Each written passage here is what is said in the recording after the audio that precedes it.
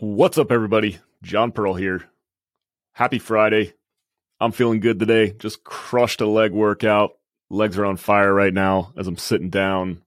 My hip flexors feel like they're going to fall off. Getting those legs right for the summer so I can prance around in my short shorts. So my wife will keep her eyes on me, not looking around, checking out the other swinging Richards out there. But I'm not here to talk about thighs today. I'm here to talk about developing and maintaining an insatiable curiosity for knowledge and learning and staying current on everything that's changing in the world and how you can make the most of everything that's happening out there with so much changing, with the financial collapses, with economic uncertainty, with everything that's going on in the world with Russia and China, with artificial intelligence, with loose monetary policy, cryptocurrencies on the rise. It's super important to maintain an awareness of what's going on and to do your own research and figure out how these things are going to impact everything else. They're all related. So it's super important for you guys to stay current on that. That's my mindset. So I have started doing this over the past couple of years. As I've gotten into real estate investing, I've realized that it's all kind of tied together and you need to do your research on everything else that's happening on a macro scale in terms of what's happening with the banks at the Federal Reserve, what's happening in different local markets where you may be looking to invest, and what's happening on a world scale, because everything has the potential to impact other smaller things. So if you haven't been paying attention, 3 of the 4 largest bank collapses have happened in the past 2 months. So we had SVB, Silicon Valley Bank, shortly after Signature Bank failed, and more recently, we had First Republic Bank fail. These are 3 of the 4 largest bank collapses that have happened in the history of the U.S. It's crazy. Let that sink in. I didn't realize what exactly this means until I started doing more research on it. And in a nutshell, what it means is that it's going to prohibit lending. People are going to be much more tight when it comes to lending.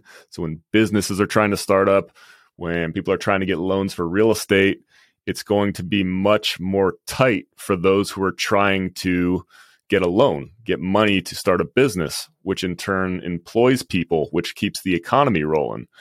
Additionally, pay attention to what's going on with the Federal Reserve. We've had historical rate hikes happening over the past few weeks, but more like the past year. And we could be at a turning point where maybe the rate hikes are going to stop and we're going to start lowering the rates again. But either way, it has a big impact on what happens in the economy. And nobody really knows what they're going to do. There's a lot of hearsay as far as what could happen in either way it could go. But you need to be prepared for either outcome and at least learn how it impacts everything. And so what this led me to is learning more about the principles of sound money.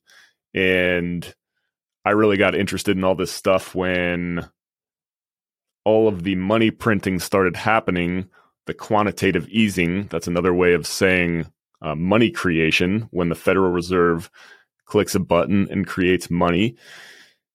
That significantly reduces the value of the current money that's in supply. So tying this back into what's happening with the banks, well, those banks have pretty much gotten an assurance from the Fed or from the government that they're going to be insured and they're going to be backed if they cannot meet their obligations. So yeah, that's good for the depositors who have their money with these banks. But what that ultimately means, if these banks do go under, if and when more banks go under, then the only way that they can really solve that problem is by creating more money. And what that ultimately does is decreases the purchasing power of the money that is currently in existence. So if you're saving, if you've got $100,000 or $10,000 or $1,000 in your bank account, it just means that it's going to be able to purchase less over the years. If you look back at the charts for how much a house costed, or how much gas to fill up a tank of gas, or a loaf of bread or a burger from McDonald's in the 50s and 60s, all of that stuff was significantly lower in percentage compared to what people make on an annual basis. A couple of good resources for learning about sound money principles. There's a couple books by a guy named Saifuddin Amidst. He's an economist, and he's written a couple books. He's about to release his third one. The first one was the Bitcoin Standard.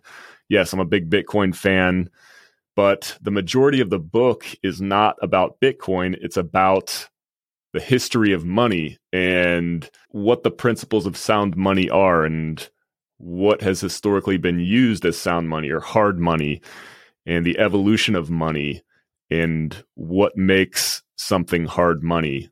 And ultimately it leads up to Bitcoin, which is the hardest money in existence. There's a limited supply on it. It's capped at 21 million.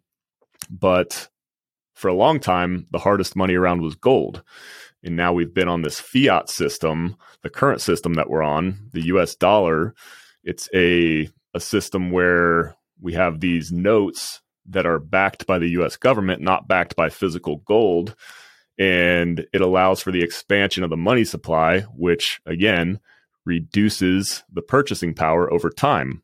That's why it's important to invest in hard assets like real estate, gold, silver, Bitcoin, things like that. They all have their different natures and their different benefits. His next book, I'm actually reading it right now. It's called The Fiat Standard. And it kind of goes in and talks about this in the same format, the history of money, but from the fiat standpoint. So super good books. Highly recommend it. Super educational for learning about hard money principles. But again, keep coming back to this. Important to develop that curiosity and consistently stay learning, and use your time wisely, because it's easy to get caught up in the world of entertainment. Talked about this a little bit last week, but we have so many hours in a day, and there's going to be so much changing. There is so much changing. If you haven't been paying attention to the rise of ChatGPT and all of the artificial intelligence apps, softwares, it's pretty crazy how powerful these things are. I've even started using ChatGPT myself, and it's pretty amazing. You give it a prompt, and it'll spit out something as if somebody had done all the research for you, and it gives you a well-written document, write-up, whatever it may be. And there's all sorts of different softwares. It's not just for writing, but there's all sorts of things out there. So got artificial intelligence on the rise, loose monetary policy, instability around the world, cryptocurrencies, all of these things. It's important to stay current and keep learning and use your time wisely to be able to leverage all of these things and learn how you can take advantage of these technologies or the instability, what decisions you should be making if you want to thrive and build your wealth over the coming years and coming decades.